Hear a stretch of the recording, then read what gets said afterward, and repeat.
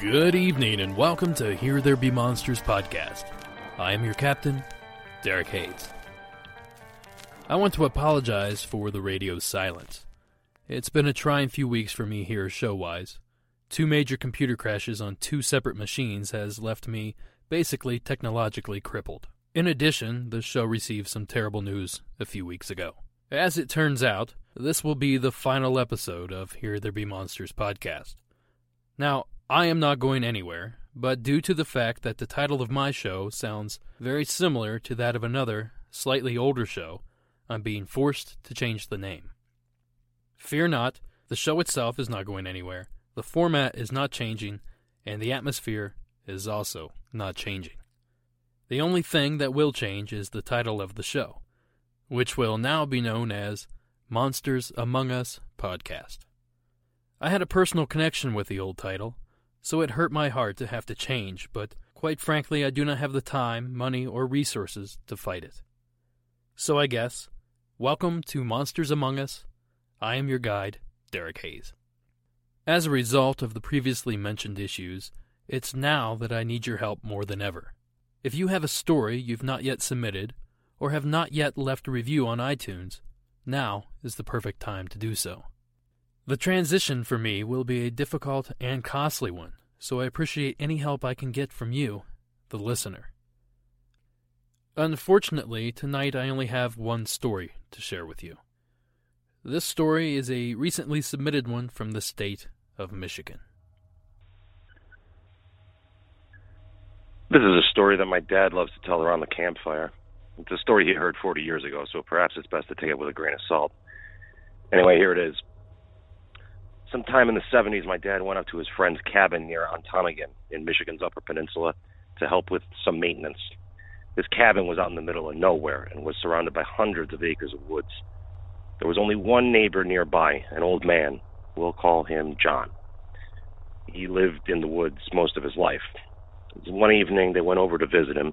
They sat around the table talking, and somehow the conversation turned to the supernatural. John told the 2 younger men that, believe it or not, he'd seen Bigfoot. Then he proceeded to tell them his story.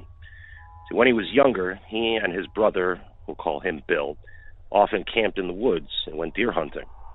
One day in late fall, they were out on one such trip when it started to get dark. John and Bill made a fire and laid out their sleeping bags on either side of it to keep warm. Then they drifted off to sleep. Sometime later, John awoke to the sensation of someone pushing his back. He mumbled, "What is it, Bill?" There was no answer, so, thinking he was dreaming, he settled back down to sleep. But then he felt it again, someone pushing his back. He said, "Bill, cut it out." Again, there was no answer, but then he felt the push one more time. Fed up, John opened his eyes only to see Bill still curled up in his sleeping bag on the other side of the fire. John turned over onto his back to see what had been pushing him, and there he saw this giant thing standing over him. Its enormous eyes reflected the dying light of the fire, and it just stood there staring at John, who stared back, horrified. Not knowing what else to do, John quickly pulled the sleeping bag over his head. A few moments later, he heard the thing slowly move away and walk into the woods. John spent the rest of the night in terror, didn't sleep, and didn't stick his head back out of the sleeping bag until daylight. That morning, he told his brother what had happened. Bill said, "Oh, I know. I watched the whole thing." John asked, "Why didn't you say anything?" To which Bill replied, "I wasn't going to do anything in case that monster decided to come over by me."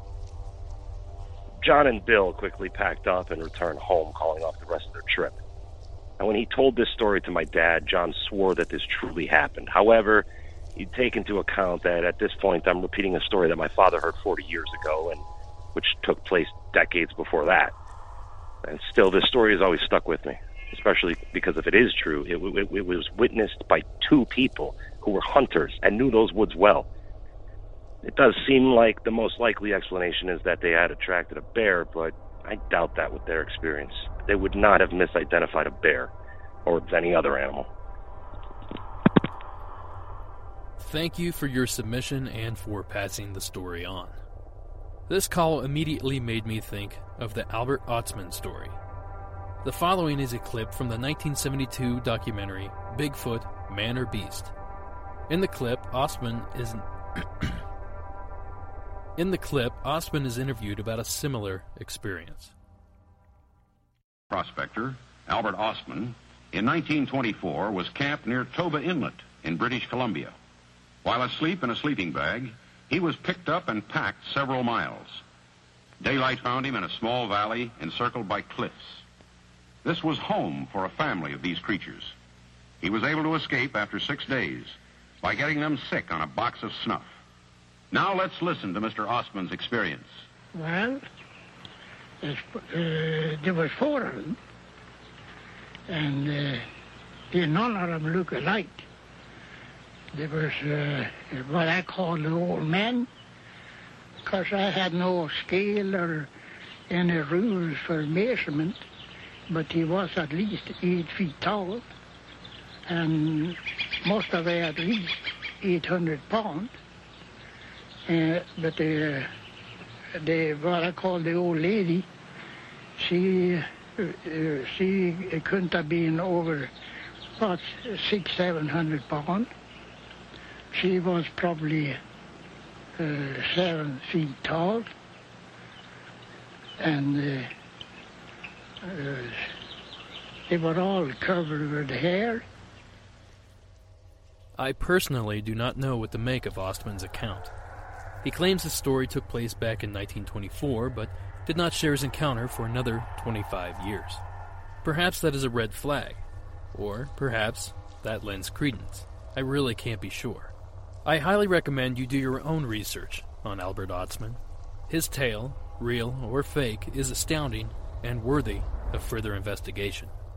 As for tonight's submission, it was read by the very talented actor and friend of the show, Donnie Smith. Thank you, Donnie. And that does it for this, the final episode of Here There Be Monsters podcast.